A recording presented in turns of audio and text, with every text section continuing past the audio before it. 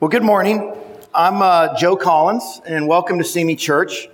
And as you might have guessed from that little intro and from my title slide here, our message today is called Global Missions. It's about global missions. Last week, our newest appointed elder, Jerry Lucera, talked about having our dreams fulfilled, and that was a really encouraging time. But now I want to be focusing on the special missions as it's coming up in just a couple of weeks. And I want to put the importance of missions front and center on your heart. So there were these two men. They were stranded on a desert island. One man paced back and forth, and he was worried and he was scared, while the other one just sat back and relaxed, sunning himself and enjoying the island weather. Eventually, the man that was stressed out about being marooned on the island said to the second man, "How can you be so relaxed? I don't understand. Why aren't you stressed out? I mean, we might die here. We could die of starvation. We may never be found." And the man said, "Well, I make a lot of money. I make about $10,000 a week. And I'm very faithful to my church, and I tithe 10% of that every week. So trust me, because when my pastor finds out my tithe isn't in the offering plate, he's going to come and find me."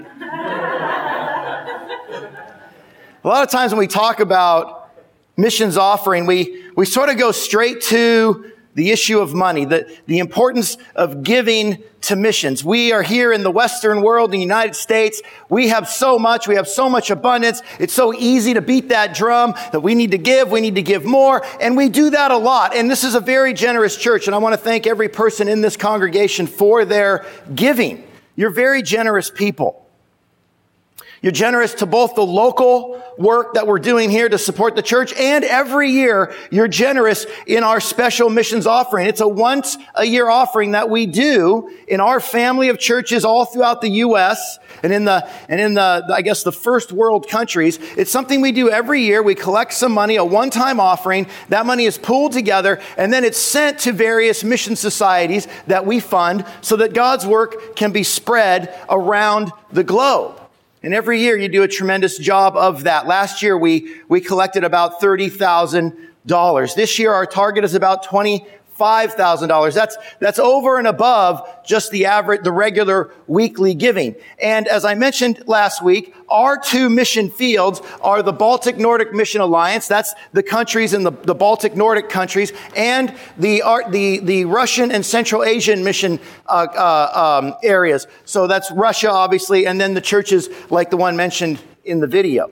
In addition to that, we do a smaller offering that goes to local churches. When I say local, I mean in the local of the Southwest United States. We helped support the planting of the church in San Luis Obispo. We've helped support the church in Bakersfield stay in effect in existence as it was going through a rough time. By the way, they're doing much better. I just bumped into the new minister that they hired up there in Bakersfield. He's actually a retired member of our church, but he's a teacher in our church, John Oakes. He's moved up to Bakersfield. He's leading the church there. They're doing great, and I was so encouraged to hear that. But some of our money goes to helping situations like that. And then this year, we're saying anything over $25,000, if we collect 30 or 35, whatever the number is, anything over, we want to keep actually local here, Simi Shoreline, because we have some projects, we have some things that we want to develop here, even locally. And so special missions is a really important time of year, and it's really important to the work of God all throughout the globe. And as I said, it's super easy to start talking about money, to kind of boil this all down into a raw charge for you to open up your wallet and to get money out of you to send it over to these mission works or here locally or in the Southwest. But I want to tell you that is not what I'm going to talk about today.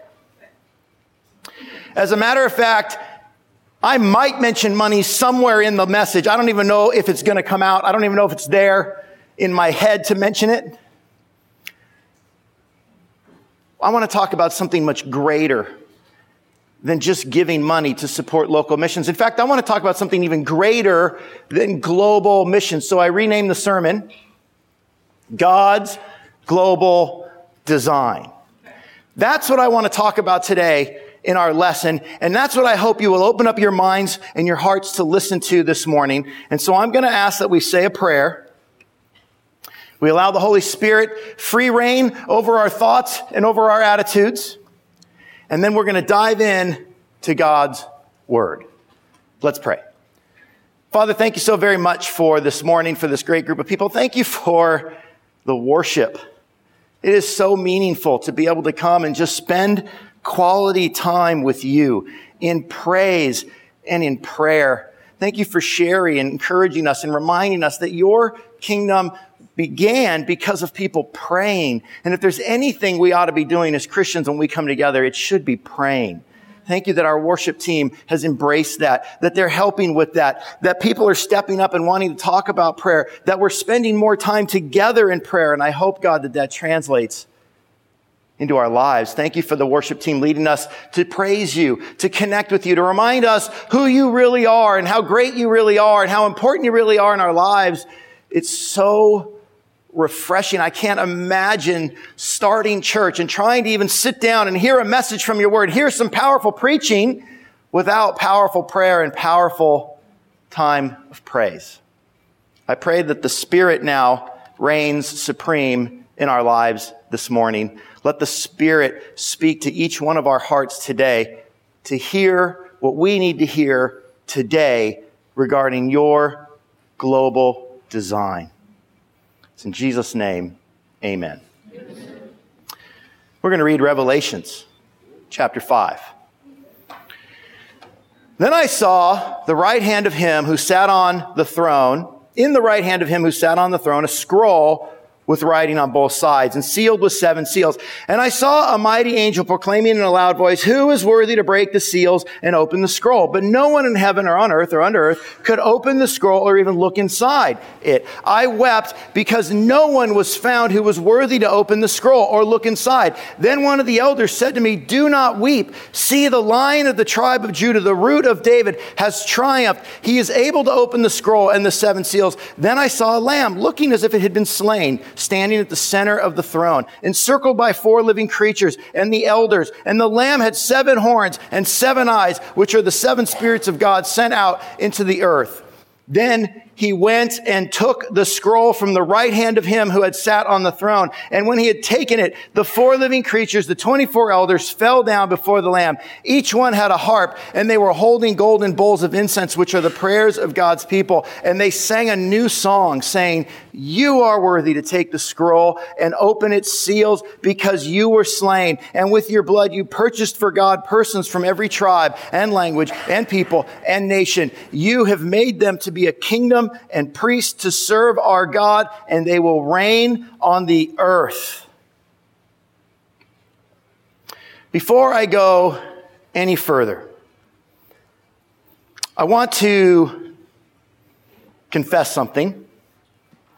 The thing I want to confess is that I am a sinner.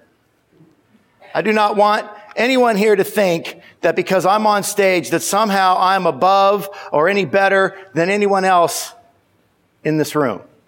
I'm going to confess that yesterday, for crying out loud, I got into a shouting match with 3 women and a guy at a park. I am embarrassed. What was I doing? I mean, the whole time I'm thinking, don't walk over there, don't walk over there, don't walk over there. And I walk over there. And the next thing I know, for maybe 10, 15 minutes, we are shouting at each other. I did not curse. I tried not to say anything controversial that I can remember. But I was so incensed by how they treated my daughter at the park. And I just couldn't contain myself. And I should have. And I'm sorry. I'm sorry to God that I didn't maintain the self-control that I ought to maintain as a follower of Jesus. And I'm sorry to you that I wasn't a better example to you. We did end with trying to make apologies. And the apologies were, weird and awkward. Questions later. They were weird and awkward. Because after you lose your self-control for 10 minutes with each other, it's weird to start apologizing. And I have been bothered by this ever since. Now, I say this because there's an overarching reality that we need to put into our minds. It needs to be burned into our psyche. Whenever we go to God's word and we want to understand what it is that God wants us to understand, there's this overarching reality that we have to know. We can never forget. We can never put it in the back seat of our minds. And that overarching reality is this: there is more to this life than what we experience in this life. It's why I had to confess. It's why I went back and apologized. It's why I feel bad, because there is more to this life. If it was just this life, then who cares what I say and do to any person around me? But I believe wholeheartedly that there's more to this life than what we experience. And this overarching reality animates everything I do, including stand before you today as a hypocrite, struggling to practice myself what I preach. As we dip into Revelations chapter 5, we are going to get a glimpse into this reality that's outside of our experience. Almost the entire book of Revelations is a glimpse into this other realm, this other world, this spiritual realm. The letter itself, Revelation, starts easy enough. The first few chapters are letters to various churches that were near and dear to John the Apostle's heart. John the Apostle wrote the Revelation. It was actually given to him by God. He actually saw the revelation. He recorded it. And we have it in the book of Revelations today. And in the beginning of that revelation, it was pretty mundane. It was just warnings and encouragements to a number of churches that John the Apostle was very close to. But beginning in chapter 4 and chapter 5 and beyond, all of a sudden, things get really weird in the book of Revelations. The language changes, the imagery changes, it gets kind of crazy, and ever since it's been recorded, people have been trying to understand the book of Revelations, and they've gone to some really weird outcomes from the book or the letter of Revelations. I'm not going to do a whole study on it. I just want to talk about really just chapter 5, really just the first part of chapter 5. And what I want you to understand is what we're doing when we read, what you're doing when you read Revelation chapter 5 is you're seeing what John saw in this vision when God sort of pulled the curtain back. And he revealed to the Apostle John that there is a world outside of our experience. And that world matters. In fact, it matters more than what matters in this world.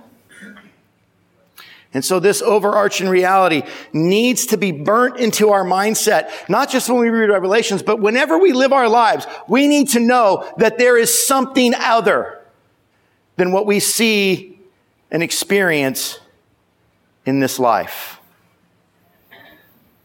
And as we do that, we are going to scratch just the surface of God's global design for humanity.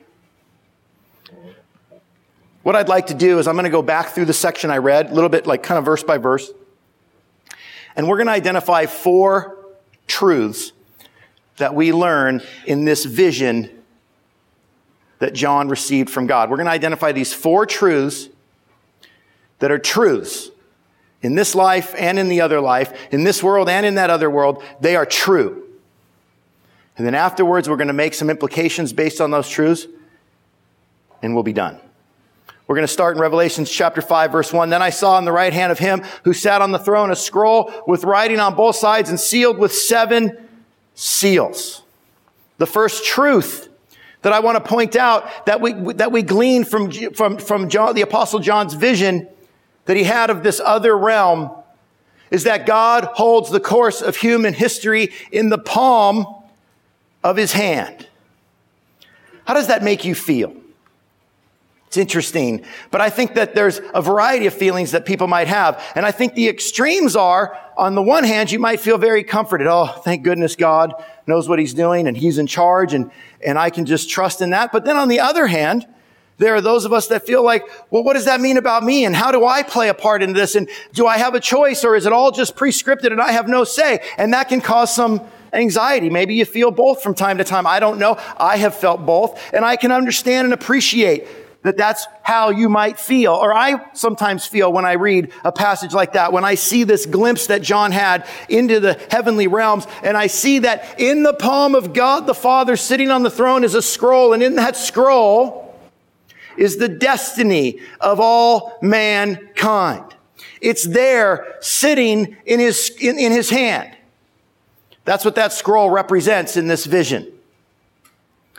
In later chapters, that scroll is opened. You get the 4 horsemen of the apocalypse and a number of other things that happen. But really what that scroll is doing is it's playing out the course of human history. And I want you to know, brothers and sisters, this is a truth. Whether you want to believe it or not, and regardless how you may feel, good or bad about it, God holds the destiny of humankind in the palm of his hand.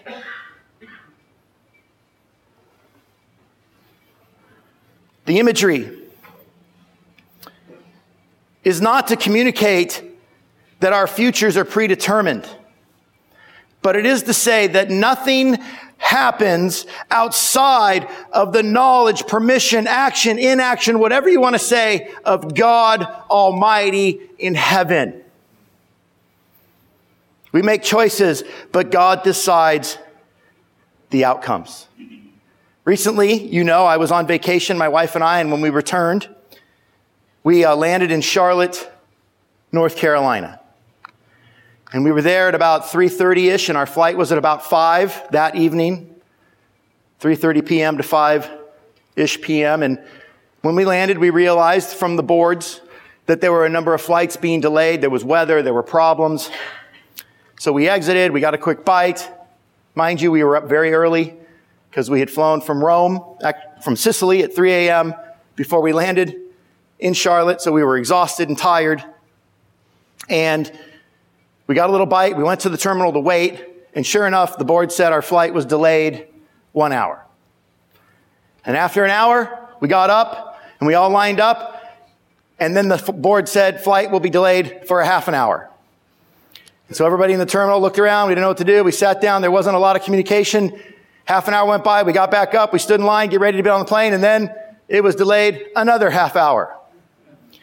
So we sit down, we don't know what to do, we're sitting around waiting to see what happens, and then they start telling us various reasons for the delay. And the reasons were different from moment to moment. Sometimes it was weather. One time it was that the plane was just delayed, and then we saw the plane land. It actually came in and everybody boarded off. And we were like, the plane's here. We got up in a line, another half an hour delay.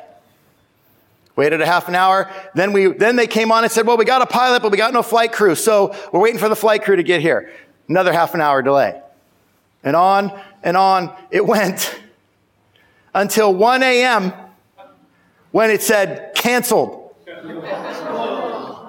And we were in this terminal that was being remodeled. So there were wires hanging out of the ceiling. There was no carpet on the floor. There was not enough seating. We had pregnant women with little toddlers. We had elderly people. We had me walking around like a zombie. I literally laid down on concrete. There was no carpet. I slept for 4 hours on cold concrete. I was so tired because there was nowhere to go. We go to the desk of AA and say, hey, what's our next option? And they said, well, your next flight that you can get is 3 p.m. the following day. Great. We just need a place to sleep. No place to sleep. No room for you. We had a near riot in the terminal. All of the 100 or so passengers that were supposed to be on that plane started losing their minds. Cameras were being taken out. We were filming. We were leveling accusations and back and forth. The security came down. It was a bit crazy. My wife got a petition going in the line. We are going to protest American Airlines for their treatment of people. At 3 a.m., the manager walks out and goes, you guys have rooms. You could have said that at 1. We got our room, thank goodness. We were able to sleep. We got up the next day, caught the flight at 3 p.m., and made it home on Saturday. No worse for the wear. So I have a question, though. Did American Airlines intend, when I boarded the flight at 3 a.m. in Sicily that flew to Rome and then Rome to Charlotte, did they intend for me to be delayed 24 hours in Charlotte? Was that their intention? Probably not. But were they responsible? Absolutely. They were responsible for my delay in Charlotte. This is similar to how God works the course of human history. There is so much going on here. I can't really explain it all, but what I know is this, that we have the ability to change the course of our lives. We can make choices, but somehow God makes the decisions. And in the palm of his hand, those decisions stay. They don't fall out. Nothing happens outside of God's will or purpose for your life. You don't have to be afraid of the Donald. You don't have to be afraid of Hillary. You don't have to be afraid of Kim Jong-il or global warming or any other thing that's being pushed out there as panic mode, panic time. The world's coming to an end. Run with your hair on fire. You don't have to worry about any of that because it's in God's hand.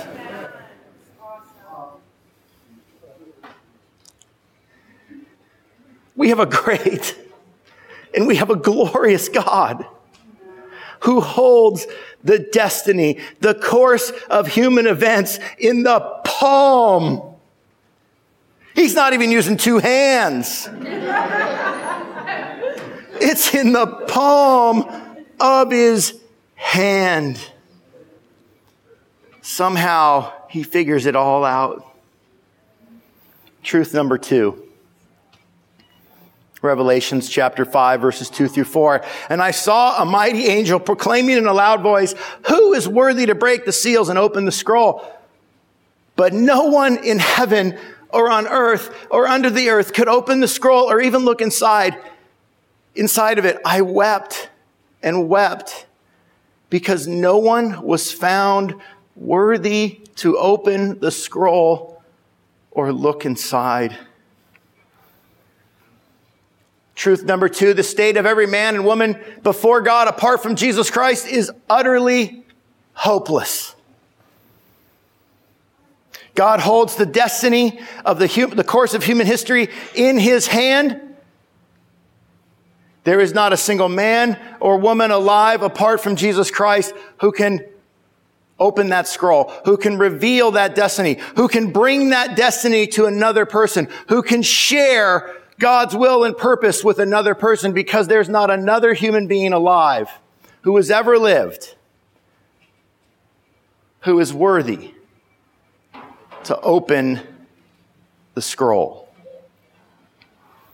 When an angel asked for someone to come forward and open the scroll, the silence was deafening. I confessed my sin. I know I'm not worthy. I'm not worthy to open the scroll of God's plan and purpose for humanity. I am not worthy to walk into the throne room of God. And neither are you. And neither is anyone you know. And neither is anyone who has ever lived on this earth. No one is worthy of that because we are sinners.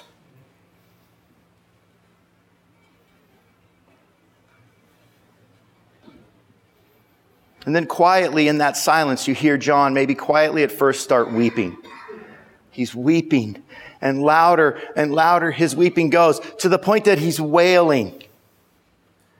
And he's wailing because without someone being able to open that scroll, without someone being able to reveal the plan and purposes of God, the grand design for human history, there's no hope for any person to be saved. An apostle named Paul, colleague of John, he said, "We have all sinned and fall short of the glory of God."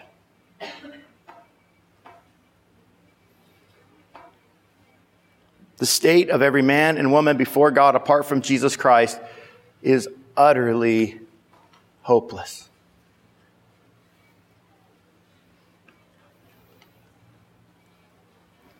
Verse 5. Then one of the elders said to me, "Do not weep. See, the Lion, the tribe of Judah, the Root of David, has triumphed. He is able to open the scroll and its 7 seals." Then I saw a lamb, looking as if it had been slain, standing at the center of the throne, encircled by the 4 living creatures and the elders. The lamb had 7 horns and 7 eyes, which are the 7 spirits of God sent out to all the earth. He went and took the scroll from the right hand of him who sat on the throne. Truth number 3. The greatest news in all the world's history is that Jesus is worthy. He has made God's will and purpose known to all mankind. It's tragic that there's not a human alive who can do anything about their stance before God. They are utterly hopeless, but it's glorious and it's wonderful that Jesus can. There is one and only one in all of human history who can open that scroll because he is worthy. And he's described as the Lion of Judah, the Root of David, triumphant, a lamb who looked as if it had been slain, standing in the center of the throne room of God, encircled by every living creature with 7 horns and 7 eyes, who took the scroll right from the hand of God. Imagine that scene. He just walks right in and he just takes it right out of God's hand. No question, no doubt, no insecurity, no fear, full confidence. He just walks right in there and he takes that scroll. Throughout the beginning of time, men and women have come and gone. None of them, not even the noblest, the kindest, the strongest, or the greatest, were worthy to open the scroll except one, Jesus Christ, the Lion of Judah, the Root of David, triumphant, slain but alive, worthy of our worship, all-powerful, all-knowing, equal to God the Father in heaven. That's what all that imagery is telling us. When he walks into the throne room of God, that alone should alert you that this is someone special, because no one gets to walk into the throne room of God who's not worthy. But he just walks right in. He's triumphant. He's encircled by 4 living creatures and the elders. All of creation is bowing down and worshiping him, staring at him. He has 7 horns and 7 eyes. That's a picture of perfect power and perfect knowledge. All-knowing, all-powerful. And he took the scroll from the right hand of him who sat on the throne. Again, not the apostle Paul, but Peter, another colleague of John, another apostle, he said this in Acts chapter 4, verse 12, "Salvation is found in no one else, for there is no other name under heaven given to mankind by which we must be saved." The greatest news in all the world is that Jesus is worthy, and he has made God's plan and purpose for all mankind known. So let's talk about implications. What does this mean for you and I today? The passage ends, I'm not going to read it, but it ends with just this incredible celebration in heaven, this great praising of God and of the Lamb for taking the scroll. And now we get into our 4 implications. Okay? I'm out of order here. Oh, sorry. Last truth. I skipped a truth.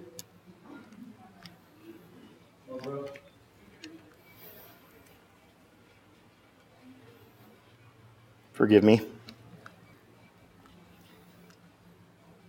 I won't recap. We'll just get through it.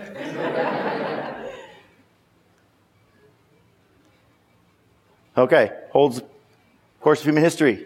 State of every man before God is utterly hopeless. The greatest knowledge is Jesus is worthy. And finally, in verse 8, "And when he had taken it, the 4 living creatures and the 24 elders fell down before the Lamb. Each one had a harp, and they were holding golden bowls of incense, which are the prayers of God's people. And they sang a new song, saying, 'You are worthy to take the scroll and open its seals, because you were slain, and with your blood you purchased God persons from every tribe and language and people and nation. You have made them a kingdom and priests to serve our God, and they will reign on the earth.'" The final truth that I want to point out is that the atonement of Christ is global, local, and glorious. The last image here is of Jesus having taken the scroll, and he opens it and he begins to proclaim the will and purposes of God to all mankind, to all humanity.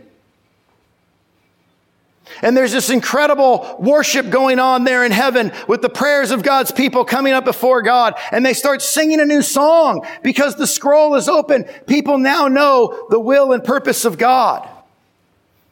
And there's three things that jump out at me. The first one is a question. Who has Jesus purchased with his blood? And the answer is every tribe, language, people, and nation.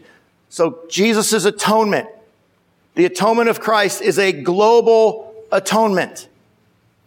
World missions is absolutely part of what we do as Christians. If we were only to care about the people that are right in front of us, we would be failing at the purposes of God. We are to care about the other and the people who are out there and over there, because God's design is actually global. The second question, for what purpose did he purchase them? The answer, to serve as priests. There's a local component to God's will for mankind. It's for each follower of Jesus, each person who has been purchased, to act as a priest to their neighbor, to their people, to their friend, to their family. And then last question, to what end did God do all this? What end did Jesus purchase us for? And the answer is to reign on the earth. God's plan is glorious.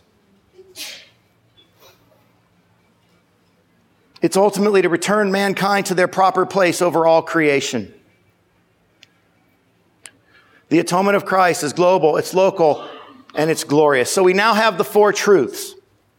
Then the passage ends with this praise and celebration going on in heaven. And now I want to talk about four implications. The first one, if it is true that God holds the course of human history in the palm of his hand, then let us pray with confidence when we bring our needs, wants, and desires before him. Think about it for a minute. If God really is sovereign over all of mankind, then we ought to be confident when we go before him in prayer. We should not be afraid. We should not be fearful. We should not be cowering. We should not be hiding, other than the fact that we should be humble. But we can go to God in confidence. I so thank Sherry for her words about prayer. And I so thank the worship team, as I said in my prayer, for the focus on prayer. And if anything comes out of that, I would hope and ask that it revolutionizes your prayer life, that you become confident in your prayer life.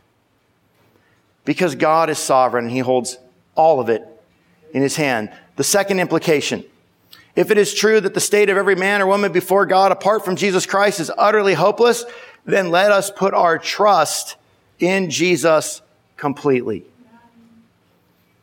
Let's not trust in our own strength. Let's trust in his strength. What does that look like? What do you think of when you think of putting your trust into Jesus Christ? Certainly prayer is one of that. But I think it also looks like hitching your wagon to his train. There's a lot of choices out there. You can choose any number of other gods that you want to follow. You can even choose no God. You can even choose undecided. None of those are going to get you to the end that Jesus has in mind for you, to reign with glory. And so putting your trust in Jesus looks a lot like just hitching your train to his wagon. Does it mean you're going to be perfect? Absolutely not. It just means that you're on the team, that you're moving in the direction. Let us put our trust in him completely. Third implication. If it is true that the greatest news in all the world is that Jesus is worthy and has made known God's will and purpose to all mankind, then let us be worthy also, and let's live accordingly. I confess my sin. I was not living accordingly yesterday. I feel terrible about that. I don't want to be like that. My question to you is, what sin have you not confessed? What change in your life or behavior do you need to make so that you can live accordingly? You can also try to measure up and to be worthy. You're not going to be worthy, but you can live accordingly. If there is something that you need to get off your chest, I beg and plead with you, do it today. Get it off your chest. If there's a decision you need to make for different life choices, I beg you today, make those different life choices. But we are called if it is true in the unseen realms that Jesus is worthy, then we need to be worthy as well.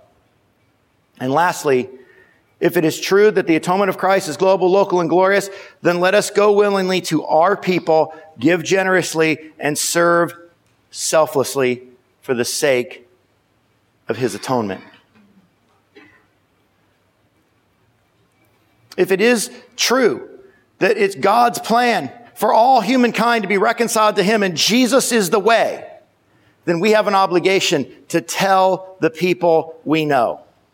We have an obligation to go to our oikos, to go to our family, to our friends, to our households, and let them know what Jesus has done for us and what he's doing for them. And we have an obligation to give generously to help advance that work. And lastly, we want to serve selflessly. We want to lay our lives down for the sake of Jesus' atonement. So 4 truths, 4 implications. I'm going to close with a short story. It's about a Romanian pastor named Joseph Tson. He lived in Romania during the last century when Romania was communist. He was persecuted under the regime of Nicolae Ceausescu. He recounted a time when he was being interrogated by 6 government officials. He said, during an early interrogation, I had told an officer who was threatening to kill me, "Sir, let me explain how I see this issue. Your supreme weapon is killing. My supreme weapon is dying. Here's how it works. You know that my sermons on tape have spread all over this country. If you kill me, those sermons will be sprinkled with my blood. Everyone will know I died for my preaching, and everyone has a tape will pick it up and say, I better listen again to what this man has to say, because he really meant it. He sealed it with his life. So, sir, my sermons will speak 10 times louder than before. I will actually rejoice in this supreme victory if you kill me." After I said this, the interrogator sent me home. Another official who was interrogating a pastor friend of mine told him, "We know that Mr. Tson would love to be a martyr, but we are not that foolish to fulfill his wish." I stopped to consider the meaning of that statement. I remembered how for many years I had been afraid of dying, and I had kept a low profile because I wanted so badly to live. I had wasted my life in inactivity, but now that I had placed my life on the altar and decided I was ready to die for the gospel, they were telling me they would not kill me. I could go wherever I wanted in the country and preach whatever I wanted, knowing I was safe. As long as I tried to save my life, I was losing it. But now that I was willing to lose it, I found it. If it is true that the atonement of Christ is global, local, and glorious, then let us go willingly to our people, give generously, and serve selflessly, laying our life down for the sake of that atonement. So we're talking not about global missions. We're talking about God's global design.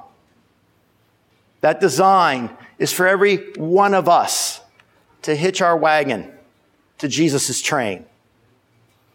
That design is for every one of us to come before him in confidence.